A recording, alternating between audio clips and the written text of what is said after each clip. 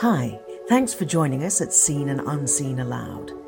This is where you get to listen to a curated collection of the editor's top picks of our recent articles. For when you need to be eyes-free or hands-free, but still want to discover the seen and unseen.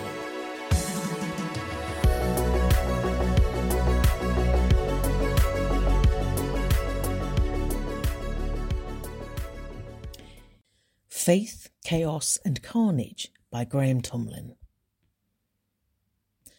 One afternoon in that week after the Queen died back in September, I spent a short while watching the live video footage from Westminster Hall of people filing past the Queen's coffin as it lay in state.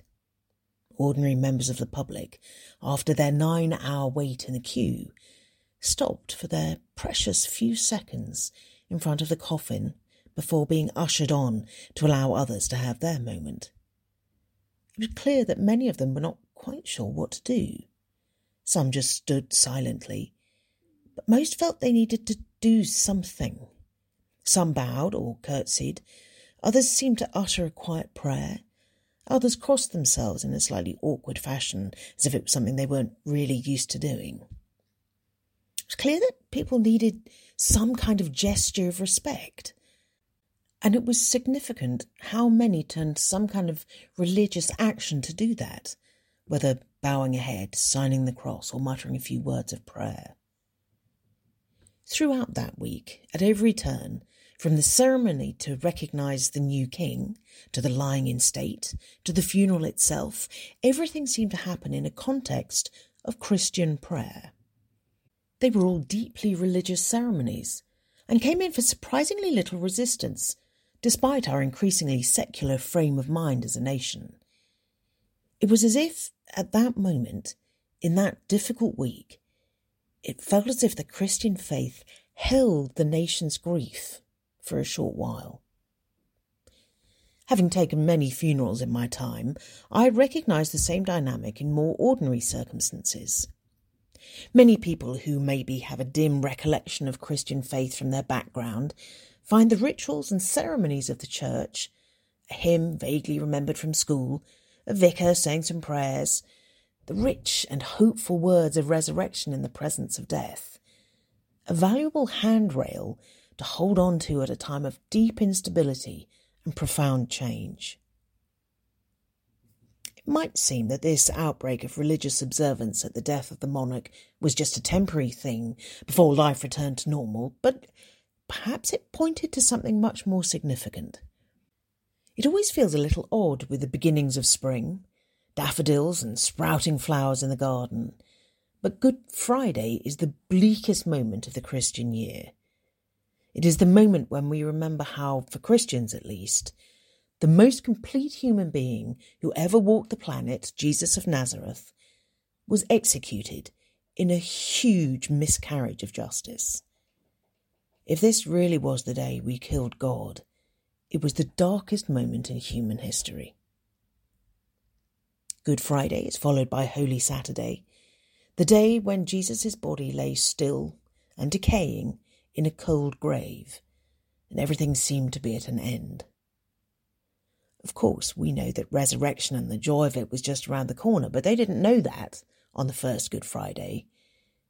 And you have to go through Good Friday and even sit with the devastation of it all through Holy Saturday before you get to the joy.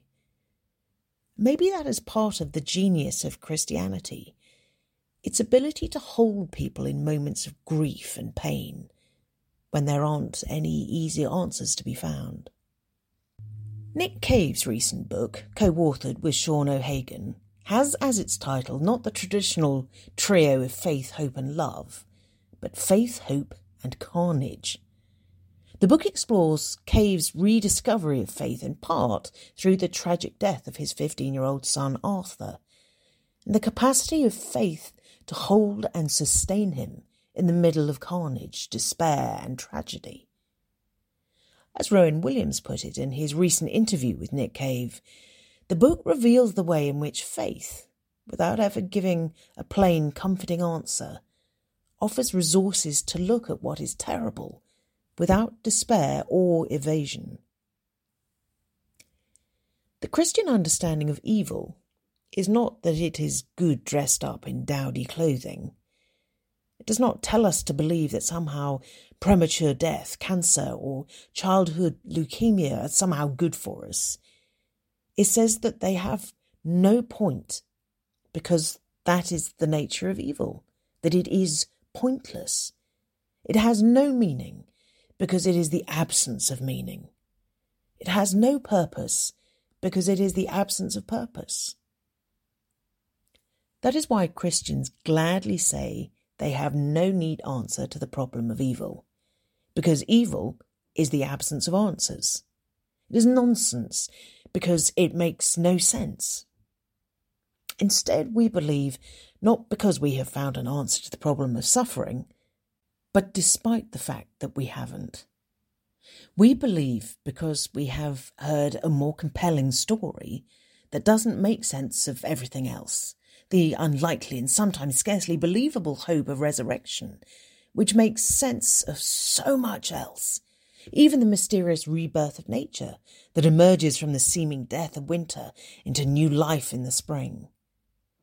Only unlike pagans, Christians see the natural rhythms of the world as an echo of the central story of the resurrection of Jesus, rather than the other way around.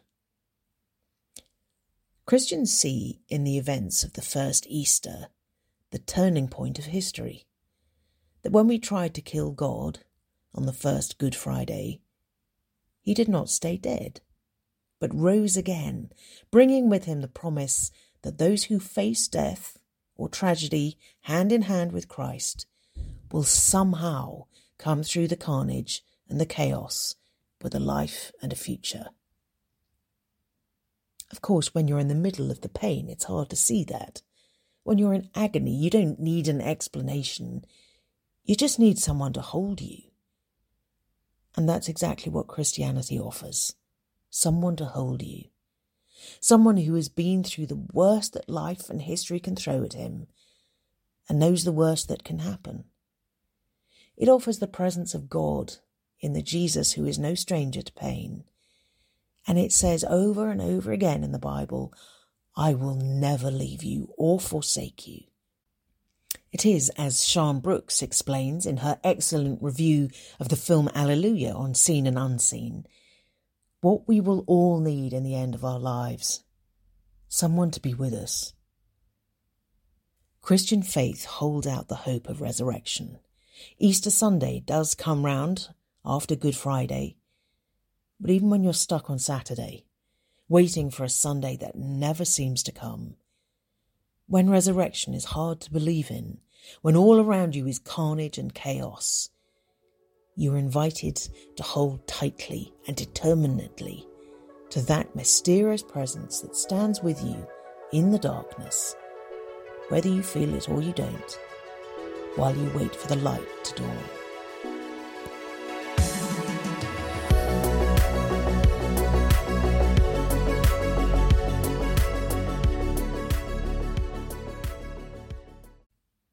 Life Before Death by Julie Canlis. Easter is not about the Easter Bunny. Easter is about the paradox that we all try to skirt. Only in death is there life. But Easter is not just about metaphorical death and rebirth, at least not for Christians. Christians don't believe that Jesus died for our self-esteem, nor that he raised an idea of himself. As Thomas Lynch, undertaker and poet in Midwest America, reminds us, do you think they would have changed the calendar for that? Done the Crusades, burned witches? Easter was a body and a blood thing. No symbols, no euphemisms, no half measures. Christians believe that Jesus' body died, ceased breathing, flatlined for 3 days. And then, in myth-like fashion of the dying and rising God, this human being, who lived at certain GPS coordinates and had DNA from his mother, was given his life back, not resuscitated, but resurrected. Yes, reader, Christians believe this. Who are we without our bodies? When people die, Christians insist that their body isn't just a shell of the real person. No, their body still is the person. That's why cremation didn't catch on in the Christian West until recently. And even so, your local priest might turn up their nose if you want to distribute the ashes into jars to be divided between the grandkids. Often, as soon as a person dies, our impulse is to insist, oh, she's not there. This is because our culture is body-obsessed when we are living and body-denying when we are dead. As Professor John Baer, a University of Aberdeen specialist in thinking about death, observes, we want to live like hedonists and to die like Platonists. Easter presents a counter-narrative here. Our bodies have meaning. Jesus' body has meaning. In reliving the events of Holy Week, all eyes are on Jesus' body. And Jesus' body is doing some very physical actions, like healing bodies, raising bodies, touching unclean bodies, washing feet. And then it is his turn to have his body ravaged by arrest, torture, sleeplessness, betrayal, and execution. All eyes are not on the idea, but on the body of Jesus. So much so that they put guards at the tomb so that there could be no more monkey business about this man's body. It might seem peculiar to us that Christianity, infamous for its historically mixed relationship to the body, is centred on one man's body. Ancient Christians spoke poetically that the tomb that held Jesus' body became a womb. In his death, in the absolute silence of death, Jesus chose to share deadness with us. That this was the essence of his work. That his work could only be accomplished by surrendering, doing nothing. And that in doing nothing, he undoes the great nothing that threatens each one of us. Almost everything we fear, big and small, is somehow connected to a fear of death in one form or another. It's not death per se, but the fear of death that enslaves us, says an early Christian preacher in Rome. And so Easter stands at that pivot point between fear of death and life. Christians celebrate Easter as the day the world tilted, where death no longer has the final say, but is something we can now use to our advantage. In fact, life begins to break in precisely through death. This is only because, as James Allison once said in an Easter sermon, he entered into death and made it untoxic. And so, strangely, Christians embrace death. We paraded on crosses through the streets. We painted on our tombs, over our meeting houses, wear it on our chests. Because in embracing death, and the even more enslaving fear of death, we defeat it. Because of this belief, ancient Christians flung themselves at lions. They endured the agony of torture. They sanctified suffering. They also practiced small, unnoticed, little deaths of that great overlord, the ego. Not because suffering or death is good or to be sought, but because death and suffering have been transformed into portals. Even in baptism, with oblivious babies being christened in frilly white dresses, we are dipping them defiantly into the waters of death and waging war on death. This is the mystery of Easter. This is why every Sunday is called a little Easter, because even as we shuffle into that old stone church, something outlandish is being proclaimed. Death is not a friend, but neither is it to be feared. The worst has already happened. Now we can get on with living. The question is not, is there life after death? But is there life before death? And here is the final kicker. Christian orthodoxy proclaims that Jesus still has his body. Not every Christian would insist on this, but it has been central to the tradition for 2 millennia. Easter isn't just a mythical story of the paradigmatic victory of life over death. Paul talked about it as a complete reversal, that instead of death swallowing life, Jesus' embodied life swallows up all death. Christians believe that he is alive and well and in some kind of body, transfigured in Christian slang, pouring out blessing on all embodiment. This isn't a body that is somewhere floating above us in the clouds, but is an embodied person raised as their whole life narrative into eternity, as one recognisable life. Resurrection is not the hope of our joining Jesus in the clouds, but of this same raising of our whole lives into life itself. This is called putting on immortality, like a coat, where everything from our past, even scars like Jesus still had, is integrated into one recognisable life. This is the Christian hope of Easter, as we live in the interim, no longer fearing, but using death for dear life.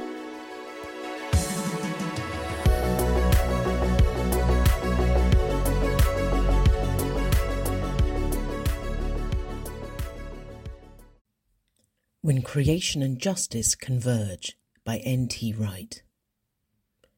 What on earth might the Easter story have to say about our climate catastrophe? What does this ancient story mean to us today, who know that the universe is 14 billion years old, and that according to the best predictions, one day entropy will have its way with our world, leading to the universe either cooling down as it expands, or rushing back together as gravity reasserts itself? The big chill or the big crunch? And what, more urgently, might it mean in a world where we have woken up not only to man-made climate change, but also to frightening levels of toxic pollution in our seas and in the atmosphere? John's Gospel is one of the sources of that ancient story, and the way the author tells it gives us an answer. Like Shakespeare, John does nothing by accident. The way the author introduces the story of Easter reaches far beyond the central fact of Jesus rising again from the dead. John's point is that with that extraordinary event, a new creation is launched. And that means hope, not just for individual humans, but for all creation. On the first day of the week, very early while it was still dark. That's how John begins the story. 20 chapters earlier, at the beginning of his book, he deliberately echoed the start of the book of Genesis. In the beginning was the Word. He has told his story in a great sequence of 7 signs, representing, as it were, the week of creation itself. Now, with Jesus' resurrection, a new week is beginning. The 8th day of creation, if you like. It takes everyone by surprise. At the time, many Jewish people had longed and prayed for God's new day to dawn, but nobody had imagined it would look like this. A young Jewish prophet announcing that it was time for God to become king at last, being brutally executed by the ruling authorities, and then rising again from the dead. The hope of resurrection, cherished by many Jews at the time, was the hope for all God's people to be given new bodies to share in God's new world, the world in which heaven and earth would at last become one. Nobody imagined that this might happen in advance, as it were, to one person ahead of time. But by the time John writes his gospel, he has reflected long and hard on what it all means. When he says, on the first day of the week, which he repeats a little later, just in case we missed it, he is pointing to the truth that Paul expressed when he wrote that if anyone belongs to the Messiah, there is a new creation. With Jesus and then with his followers, we see a microcosm that the new creation has been launched. This truth, central to the early Christians, has long been obscured by the influx of Greek philosophy into Christian thinking.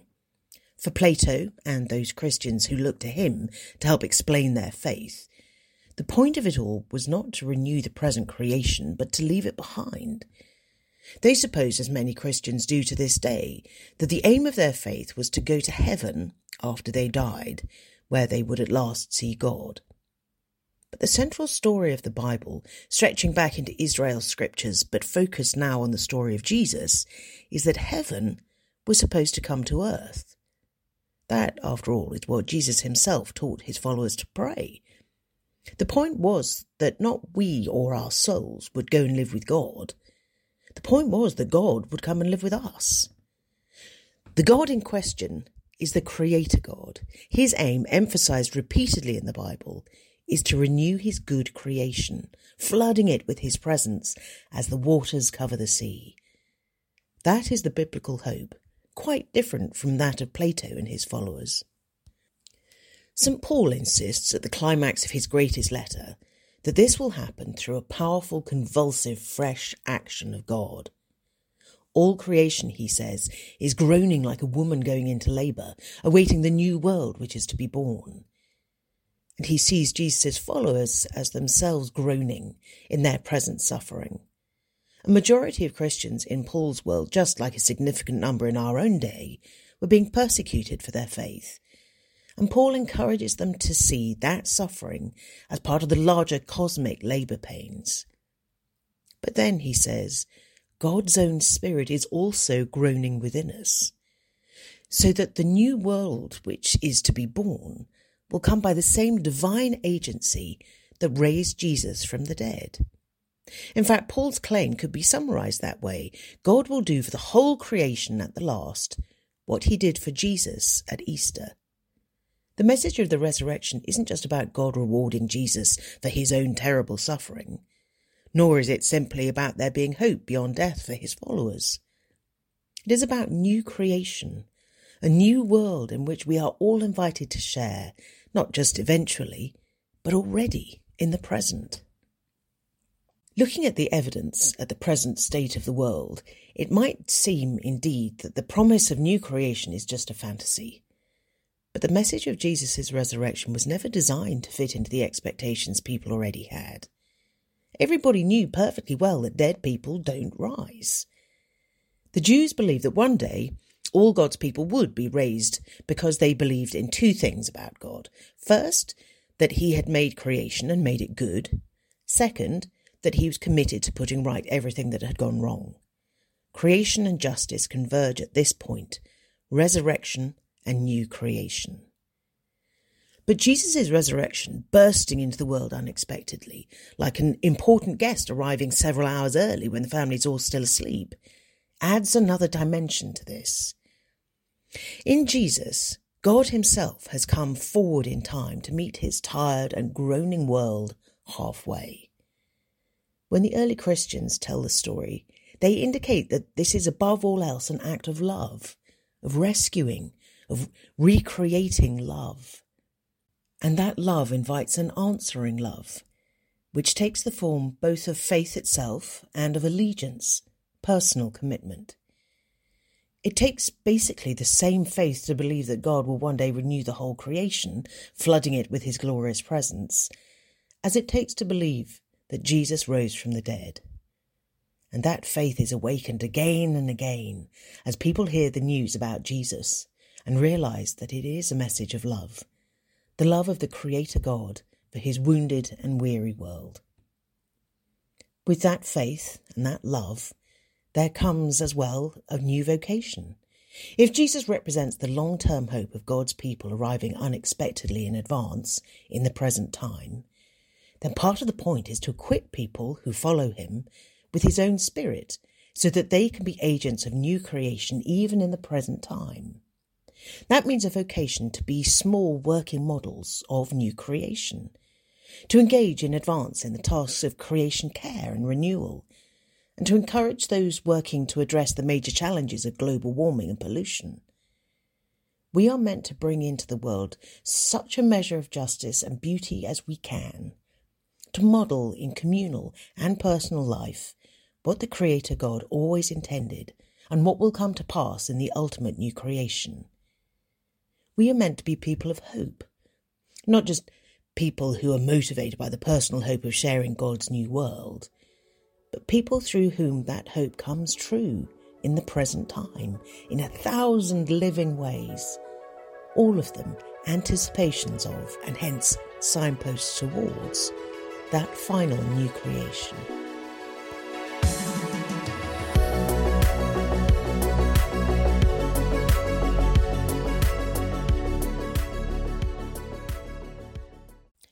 Carnage's Search for the Unseen by Daniel Kim. I was standing in a coffee shop queue one morning when I fell into a conversation with a student behind me. I won't bore you with the small talk pleasantries, because one way or another we happened upon the topic of magic, as one does. Apparently, he was increasingly and very sincerely becoming more open to the possibility of supernatural magic in the world. Weird. He then proceeded to tell me that he's been practicing casual magic. Naturally, with internal eyebrows raised, I asked him what casual magic was. According to my new friend, it's when you see small moments of magic in the trivial moments of life. Little flashes of enchantment that lift your spirits and points you to something more. He was saying how he's increasingly found it more important to find things to be grateful for in the mundane moments of the day. Seemed to me a strangely Christian thing to say. I also thought it was a very mature thing to say, and a lovely thing to hear on a Tuesday morning. But then he proceeded to tell me that you can shorten it to carnage, which might be the most gent thing I've ever heard. That broke me. You might be feeling underwhelmed, like I was. I was slightly hoping to get an insight into some strange microculture of contemporary pagans muttering incantations under their breath throughout the day, or a crew of David Blaine megafans practicing casual magic on unsuspecting pedestrians. Turns out, carnage is a very familiar concept dressed up in new clothes. We all know what this is referring to. A swim in the river on a summer's day. A foggy night turning streetlights into mystical balls of fire. A worn-out family at a funfair sitting on the ground looking tired but content. Or even a stray sunbeam cast on a 1970s wood chip wall while you're lamenting on the loo about the lack of toilet paper. Yes, even that last one. In a previous life, I was a photographer and still fancy myself as a competent amateur nowadays. These are all my favourite carnage moments I've captured in the last year. For what it's worth, my favourite kind of photography is the art of capturing #carnage. Instagram aside, writers, poets, mystics and philosophers have all written about this experience in different ways. We have Mac Davis's song Stop and Smell the Roses, or travel writer Cheryl Strayed's Put Yourself in the Way of Beauty. If you're the corporate type, I'm sure you've seen The Habit of Gratitude lying around on team building days. Although I can't help but think this is a barely veiled threat to stop complaining about your boss. If you want to get slightly pretentious, German philosopher Dietrich von Hildebrand enjoyed writing about the poetry of life, while James Joyce wrote about the epiphanies of the everyday. Recently, in the 21st century streams of psychology and neuroscience, Dacher Keltner has written about the quiet profundity of everyday life. In his book Awe, The New Science of Everyday Wonder and How It Can Transform Your Life. For Keltner, these moments of being in the presence of something vast that transcends your understanding are essential to our happiness and even our cardiovascular system. They also make us more selfless, relaxed, and more creatively inspired. So wherever you are on the romantic cynic spectrum, a healthy dose of awe in your life is probably a good idea. But there's something I love about the new packaging of carnage. I think that's for two specific reasons. The first is that the phrase is fun. We like to make things serious and complicated, but these moments often confront us in little flashes of joy, warmth and whimsy, and the language we use to express that should be equally joyful, warm and whimsical. The epiphany of the everyday doesn't quite do it for me. Secondly, I like carnage because it's brave enough to recognise that these moments might be something outside of ourselves and our normal experience breaking into our world. Now, I'm sure most carnagers aren't using the word magic seriously, but my friend in the cafe was. At the very least, using it to express something spiritual and real going on. This matters. Because if we drill down to it, what exactly is going on when we experience these moments? Perhaps some of us, when push comes to shove, would want to interiorise and psychologise it. It's all happening inside our minds and we're simply projecting deeper meaning onto the world around us. We might think we're observing something mystical and transcendent out there, but that's ultimately an illusion. Carnage, however, says that maybe there really is something going on out there, an unseen realm, and we're getting a taste of it.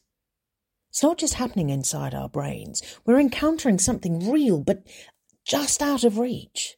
Ultimately, we have to ask this question. Is all of this just sentimental romanticism, or is it a profound moment of clarity? Christians see carnage moments as flashes of the beauty and character of God. They are moments of spiritual encounter. But for the Christian, these moments are not just warm fuzzies or general vague senses of awe and romantic transcendence. They tell us something real about the world. The Bible and Christian history is full of carnage, but they are seen as specific moments of clarity and knowledge. The heavens declare the glory of God, claims the songwriter in Psalm 19. Jesus himself appealed to these moments to say something specific about God. Look at the birds in the air. They don't sow or reap, yet your heavenly Father feeds them. Are you not much more valuable than they? Tim Callistos Ware, the English bishop of the Eastern Orthodox Church who died last year, wrote that the whole universe is one vast burning bush permeated by the fire of divine power and glory. I want to live in that universe, and I believe that I do. These moments can tell us something about our identity, our value, and our purpose.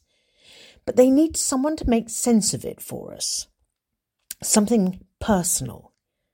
We all have these moments of transcendence, twice a week on average, according to Keltner. But more often than not, it's like a light shining through frosted glass. We might know and feel there's something beyond it, but it's blurry and out of focus. Don't you want to pierce through that frosted glass and see what might lay beyond? That's the promise of Christianity, and most other religions for that matter. Today we tend to be turned off by institutional and formal expressions of religious faith. We generally prefer a more personal, spiritual connection than committing ourselves to external doctrines or religious systems. But these so-called systems, which are often characterised as dry and straitjacketing, are in fact vibrant paintings of what lies beyond that glass, painted by hundreds of generations of theologians and mystics and artists far smarter and deeper than you or me. You might question whether they're right or not, but they certainly demand engagement. After all, what would be more tragic than spending the rest of your life catching odd glimpses of out-of-focus landscapes when the possibility of bright, illuminating spiritual sunlight might just be around the corner? Casual magic, carnage, is just another manifestation of a very human experience. But this experience comes with a promise. The promise of seeing the unseen, of unravelling the mystery of life, of experiencing the presence of God himself. It may be casual, but it ain't trivial. Thank you for listening. Remember to subscribe to this podcast to get more curated articles from Seen and Unseen aloud. We hope you discover a world that is greater, more full of meaning and sense than you ever imagined.